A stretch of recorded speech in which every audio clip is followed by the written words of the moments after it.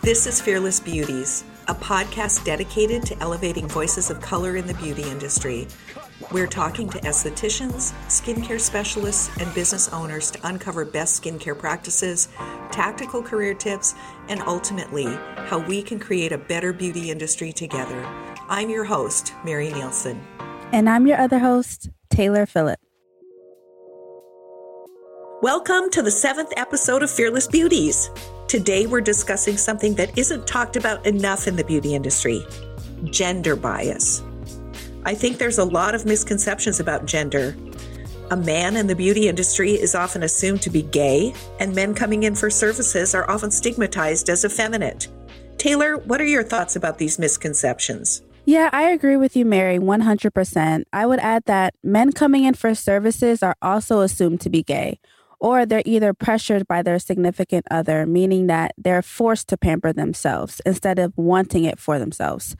But that's, of course, a stereotype. For example, men can want facials without their sexuality or their masculinity being questioned.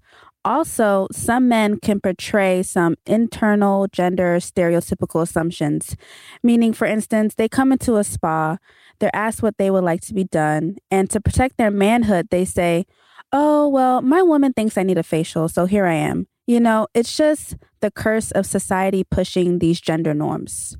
Well, culturally, beauty is definitely a female-dominated industry. I've done a bit of research, and I think that some of it's related to the male dominance in our culture that then gets reflected in the imbalance of power. Somehow we've established a culture where men have grown up feeling ashamed to show their feelings or feel that they have to be hyper-masculine. You know, boys don't cry, that kind of thing. Take it like a man. That actually caused me to think about Kyle Rittenhouse. He's the 17-year-old who shot several people during the Kenosha, Wisconsin riots this summer after white police officers shot Jacob Blake 7 times in the back. I just don't know what was in this young man's mind, and now in the minds of the people who are coming forward to defend him as a hero, saying he was protecting the city. Taylor, I really always value the way you incorporate your knowledge of psychology into what we do. What are your thoughts about this? Are there reasons why the feminine focus in beauty contributes to male toxicity? Well, I think it all starts at a young age. For men, or I should say boys, they grow up learning that they must wear blue or green, not pink or purple, or you play with cars and action figures, not Barbie dolls and makeup. It's society's way of making that distinction between male and female. But then there are, oh, boys don't cry. Boys are supposed to glorify cuts and bruises. It makes you into a man. Girls are fragile, so they cry if they get hurt, and that's okay. The gender schema theory says that children create gender associations from their culture. When a child develops, they learn particular behaviors that are linked to both their sex and the opposite sex. So bringing this into adulthood, if a man believes they may be portraying feminine traits, some toxicity can develop simply because they are not only going against what they were taught, but also going against society-driven definitions of masculinity. These beliefs influence their behavior. And since the beauty industry is so female-dominated, like you said, Mary, there is a lot of pressure on men to stay in their lane. Therefore, the men who really love working in the beauty industry, there is some tug from society and probably their friends and family on what their roles should be in life, putting them into this bubble and subsequently causing some tension.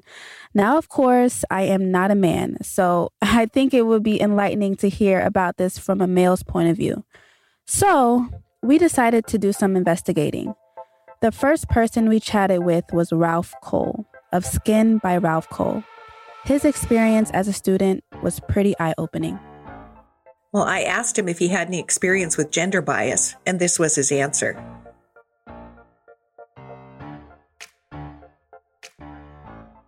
Actually, my last client that we had during clinicals right before, we graduated, a lady came in, and I guess she was a recurring client there at the school. And when I walked up, she was out in the lobby waiting. And I walked up and I was, introduced myself and told her that I'll be her esthetician for the day. And just the look on her face, she was like, "Oh, I wasn't expecting you." And even by her saying that, I already understand or could get what it was that she was implying and everything. But I was like, don't worry about it. You're in good hands and all of that. But then she even proceeded to say, or even ask me, oh, okay, well, like, do you know what you're doing?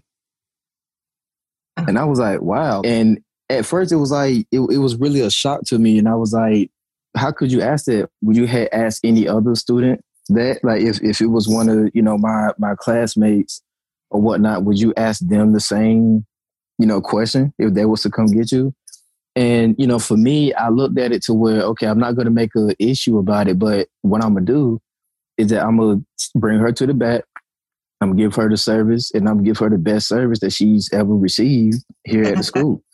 And that's exactly what I did, and I could tell that at first she was nervous, but some of my classmates even heard her comment. And, even when she was walking out, there was like, man, like you lucky because, they wish that they could come to me and get a service too. And the lady was like, wow, like that's the best service she ever received. And not only that, she wanted to get my information so that after I graduate, she wanted to come to me and continue getting services wherever it is that I work at.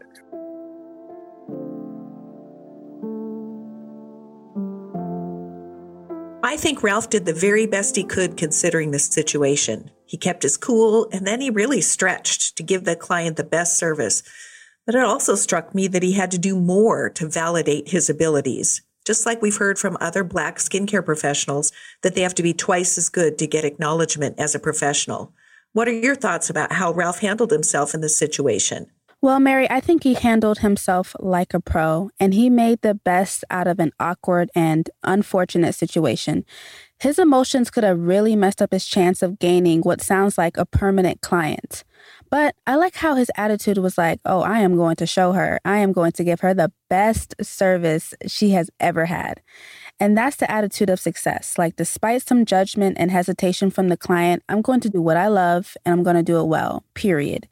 And I love it. He didn't let anyone, including himself, get in the way. And as we heard, the client was really surprised that Ralph was her esthetician. How can we change the narrative around gender and beauty for future generations? Well, that is the million-dollar question. I think there's so much inequality that exists between genders in the workplace, the roles at home. That's clearly evidenced by statistics that say that women are paid less frequently promoted, and there's a competitive bias that really limits women's abilities to get ahead. Women get described with negative adjectives, being called a bitch. Men are described as showing leadership. I think that Kamala Harris, the first woman VP, is a perfect example. She's had to have incredible drive and determination to move into this level of leadership and power in a political field that is dominated by white men. I think that it's slowly getting better. There's more at-home dads. I know my son-in-law is the primary caregiver in my oldest daughter's family. They have really shifted things so that my granddaughters see their mom as being empowered. I have to tell you, I had a hard time with it. When she said, I'm going to be the breadwinner and he's going to stay home, I just thought, wait a minute. I don't know how I feel about this. It took me several years to come around to the idea that, okay, my grandchildren are getting the best parenting possible. But I think that social media shaming, calling people out for being discriminatory, that's really created some change. Anyway, I know you have an opinion about this as well, Taylor. Yeah, you're darn right I do. Well, I think that it stems from gender bias, of course. Women stay home and take care of the kids. They're more likely to put their careers aside to be moms. Like you said, Mary, like, why can't we do both? Women in corporate America, we must tread lightly with any sort of male-dominated field, just in case the male feels overstepped and embarrassed. On the other hand, men bring home the bacon. It's more acceptable if they miss important family events because they're providing for their family. Male leaders make sure to hire people who they aren't intimidated or threatened by, women. But if they hire a man, they definitely make sure that they're put in their place. Men live off the hierarchy and their ego, where women focus on nurturing, support, and collaboration. So women are always treated as more fragile and less than. But in order to change the narrative, not only in the beauty industry, but across many industries, we must adopt equality. The competitive nature and putting people in their place, that's causing such a divide. Men have to respect a woman's hustle, education, and overall what she can bring to the table, and vice versa. I love how we're discussing this as women. I really do. But I noticed that not a lot of men talk about this. So let's hear what Ralph had to say about this. It really showed me how big of an impact I can actually make within not only the industry, but even like with the climate of the world right now, how a lot of times there are a lot of women or female and male, separation because there's less of an understanding of each other. I can see that I can be really the bridge to that and be able to, open myself up to maybe start going to, these women empowerment ceremonies or, some of these brunches and everything. And maybe just, be the voice for men that say, hey, like, we're not y'all enemy. If anything, we care about y'all just as much as y'all care about yourself. And not only that, there are a lot of women that are or that have been in terrible situations with men. And I totally understand that. And vice versa, as far as men dealing with women, because even one of my classmates, the way that she grew up, she's been like, kind of traumatized by different males and stuff in her life. And as soon as she saw that I was going to be in her class and she saw that I was a straight masculine male, already her guard has been up since day one. Toward the end of the program, me and her became phenomenal friends, like great friends. But at the beginning, like she didn't even give me a chance to show her what kind of guy I was. And it was even some issues that had came up or whatnot, but not because of me, but just off the fact that I'm a man. So, even with that, I just feel like I can make a huge impact way more, just by me being in this woman-dominant industry to where I can allow women to feel comfortable enough to even allow me to be that voice to show them that it's okay to have, conversations with men or all men don't think alike, even when it comes to us being around women.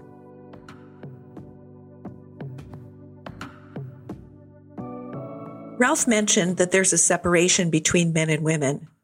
Statistics show the lack of women in the STEM industries and how ingrained our culture is in directing young women to careers that are considered more feminine or that they're discouraged from entering fields that are more male dominant. I also know that marketing is highly sexualized and that creates division. Taylor, what are your ideas about how we can be better allies to one another? Well, I think that's a great question. I want to say that I understand gender roles, and I understand that there are just things that women could do naturally that men cannot, and that men could do things naturally that women cannot, which is why we all need one another. But what I do think in regards to becoming allies in professional settings is that men have to begin to engage in positive interactions with women in order to lessen prejudice and bring on more inclusion. On the other hand, women who are often seen as the disadvantaged group must accept men's willingness to support equality and become allies. Now, we all know men have an ego. So, as women, we have to keep this fact in the back of our minds. To engage male allies, more efforts are made towards sex exclusion when men believe they have an important role to play. This means that we have to accept them with open arms in order to set that example of fairness and justice. Women, it's that internal fire that motivates men. And men, when advocating for gender equality, when learning about women's professional challenges, it's just best to interact more and not less. Women aren't placing blame. We just want to be heard, understood, and respected.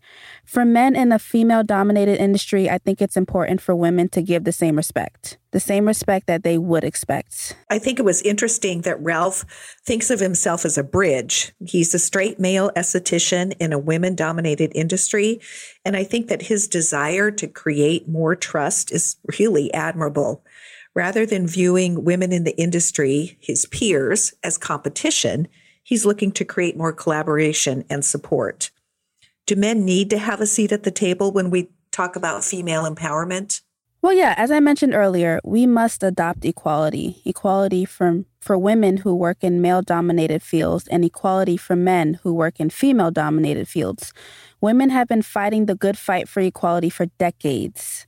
Now, with male nurses, male primary caregivers, male teachers, male hairstylists, and of course, male estheticians, the fight is on both ends. Equality has a greater chance if both genders are benefiting. So yes, men do need to have a seat at the table when discussing female empowerment. To listen with sincerity and empathy, no mansplaining, but rather engage in supporting partnerships. And that's what you can do as men to support women's efforts to break this marginalization and discrimination. Powerful words. Well, I know when the feminist movement was originating back with Gloria Steinem, now that really is dating me, and Betty Friedan's book, The Feminine Mystique in the 1960s, if you agreed with the notion that women needed or deserved roles bigger than being a homemaker, the word feminist had a real negative connotation. You had right-wing pundits. They called us feminazis, and it made it seem like you were a man-hater when what you really wanted was just equality.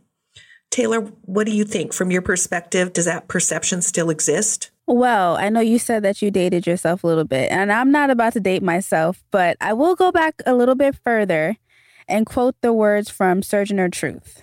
And these words are, "If my cup won't hold but a pint, and yours holds a quart, wouldn't you be mean not to let me have my little half measure full?"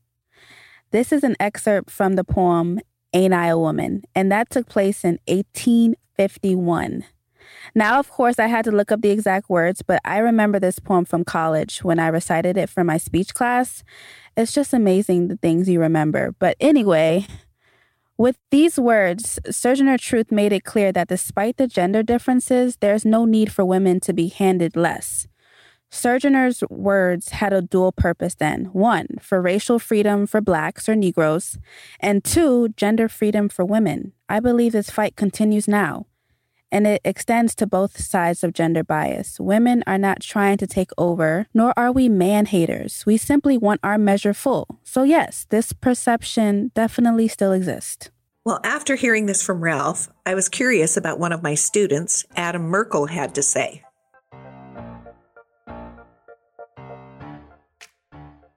I feel like there was a long time where, even on TV shows, just, growing up as a kid, I'm sitting with my parents watching TV, and it's like not all stuff that would come on the TV at that time was accepted, but it was just because of the stigma and the world we had going on. And like you said, there is a huge shift that had happened, and that shift really changed everything for everybody, because now we're allowing other voices from people that were almost perceived as like someone on the opposing side, if that would make sense. Someone that a transgender or gay client would think, they would never accept me. Those are the people now that are finally coming forward and saying, no, you're okay. You're perfect the way you are. And I feel like this is the perfect opportunity to tell those voices as well, to add in all the other things that we need to be covering and that you are covering. I completely agree. I just think about, me, when any sort of gay character was on TV, they were always somewhat of a comic.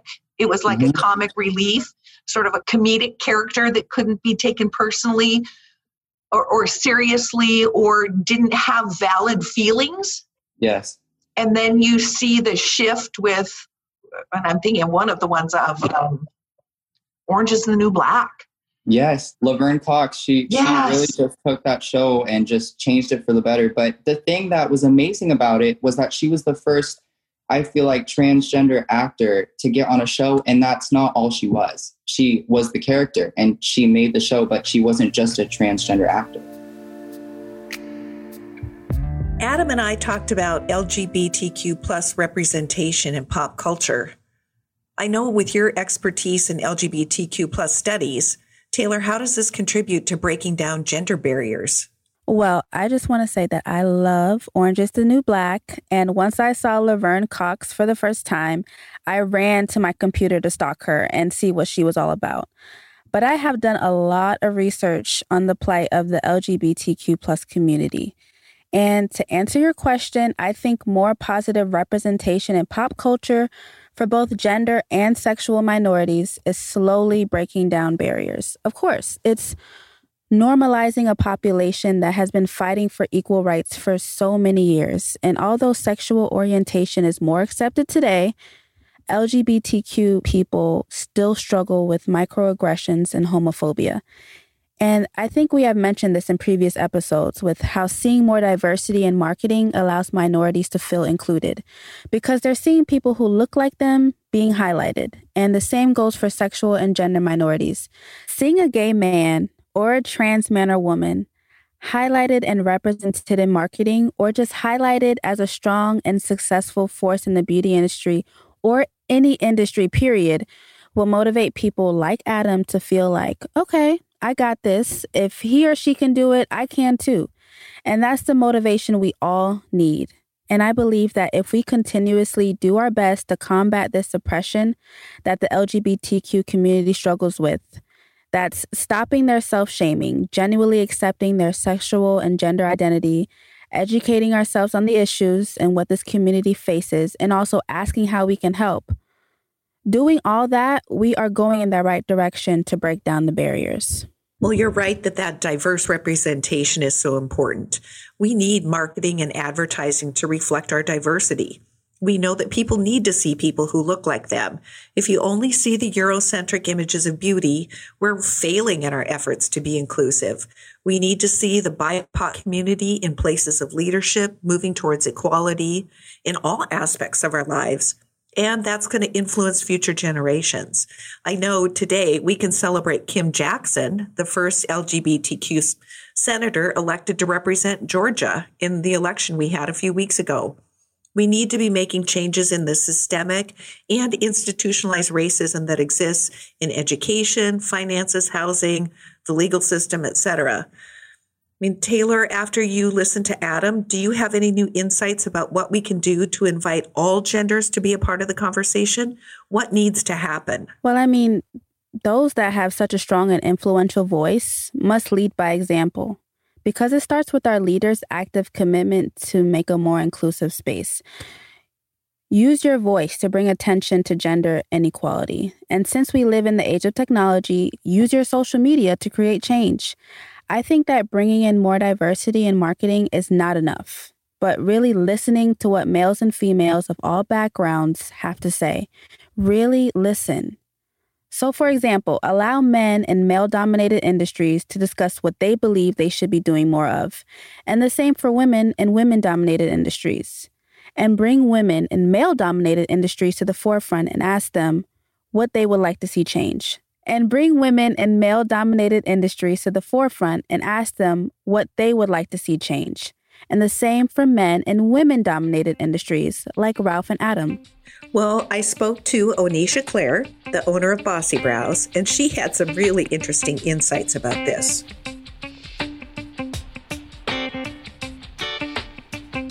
We have to speak up, so for you to ask, right, that's one way of speaking up. For me to ask, sometimes these people live in bubbles, right? Sometimes they, and I'm the type of person where I don't believe that the world is against me or anybody that looks like me, my gender, I don't believe that. But what I do know is that people live in bubbles. We all live in our own kind of bubble. I'm surrounded by good-looking people. If you ask me, the whole world's just good-looking. And so by us speaking up, I think it's these organizations' job to listen, though. So this is a culture. This is a cultural issue. Onisha talks about bubbles. Our individual bubbles inform our decisions. A personal example that I have actually relates to COVID. I spoke with a school owner who lived back in the Midwest several months ago, and she felt that the COVID risk was just overblown. She didn't know anybody who had died. She didn't know anyone who'd been tested positive. She didn't know anyone who was sick. She thought we just needed to buck up, open up the country, let people who get sick, recover. We need to build immunity in our population and move on. And so then I have another friend. She has lost her father and her brother to COVID, and it has devastated her family. It's created emotional pain, but also economic disaster. They are just living in different bubbles. Taylor, what kind of examples do you have about bubbles? Being the first American-born child on both sides of my family, my dad's from Trinidad, my mom's from the Bahamas, I definitely have heard and experienced how bubbles motivate closed-mindedness. So many decisions are made based on cultural traditions or just opinions. At times, being intolerant of another culture, another way of thinking, it stifles growth. What resonates with me are the reactions to politics in my family. So, 4 years ago, my political views and those of my family were opposite. Being from a collectivist culture, the Bahamas, my family members tend to collectively choose who they're supporting, and they will feed you opinionated facts, I like to call them, until you succumb to their views. But I'm an individualist. I am of the mindset that my choice is simply that. It's my choice. And my decision not to conform caused a little bit of a rift between us, and I was seen as a rebel. And I was okay with that, but there was no listening, no tolerance of my views, and no support. However, somewhere along the way, their political views changed. And I believe it was kind of like the enemy of my enemy is my friend type of thing. So for this election, although there was smooth sailing in my family, the closed-mindedness still exists. There was no growth, only change. But I do want to piggyback off what you said about our bubbles informing our decisions. It's totally true. Like, if you think about it, our bubbles are our safe place, and we do our best to get others into our bubbles because that's where we have power, and that's where we kind of control the narrative of what's going on. It's to make us feel more comfortable. So, like, the person who you talked to who didn't believe anything about COVID being a risk, or in my family, who are closed in their political views, the bubble symbolizes their defense mechanism of keeping reality at bay. So I don't know, maybe it's out of fear or ignorance of the truth, but yeah, bubbles can be really dangerous. I think being stuck in your bubble leads to unconscious bias and the perpetuation of stereotypes. We need to be open to moving out of our bubble and really do some work for personal accountability. And I think that's not easy.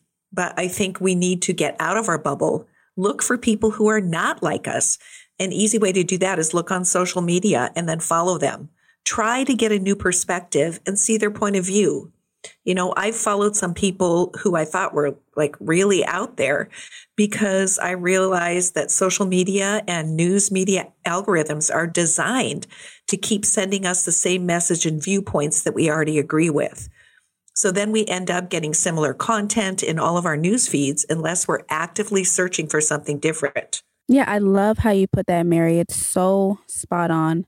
But just to bring us back a little, in regards to gender bias in beauty, how can female estheticians try to understand their male counterparts' perspectives?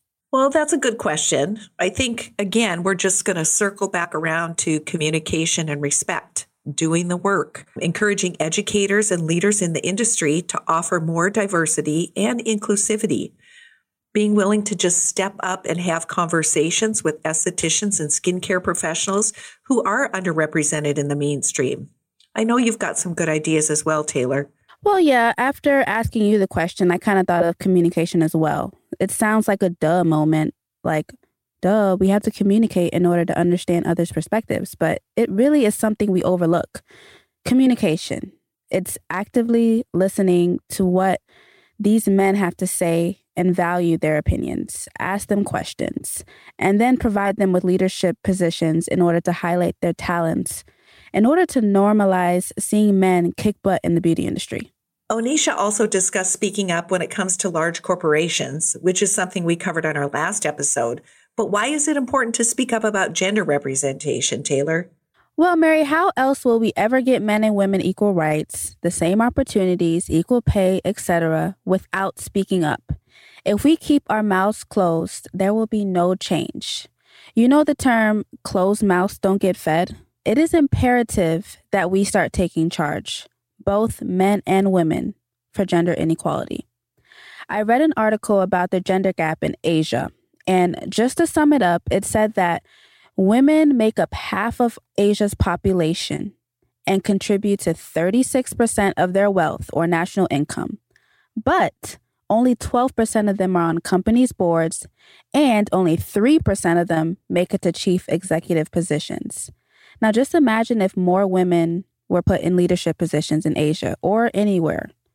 And not to keep out my men, but the same goes for them in women-dominated industries.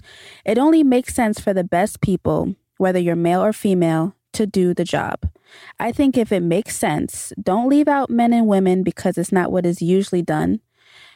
Women can be CEOs of Fortune 500 companies, just the same as men can be owners of med spas. It's whatever their heart desires, and it's living up to your potential.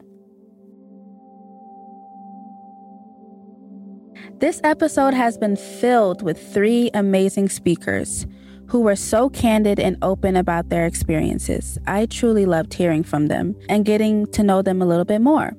And there were some really eye-opening moments. Well, I had several aha moments. Ralph was just so honest and vulnerable with his perspective about wanting to build relationships and be a bridge. I thought his perspective was really refreshing. And Adam's insights into how transgender acceptance is shifting. What were you most surprised about in this episode, Taylor? I would say Ralph's story. I did not appreciate the reaction he received from his client, but I'm also not too shocked. I just want more normalization in the beauty industry, and we'll get there. What do you think, Mary, we can do to improve the gender gap in beauty and make everyone feel welcome? It requires, I think, just some introspection and recognizing the circumstances around you and then doing some work. I know at Spectrum, we have partnered with the Q Center in Portland and also Shebop, which is a woman-owned sex toy boutique, but they both have the mission of providing a healthy understanding of sexuality.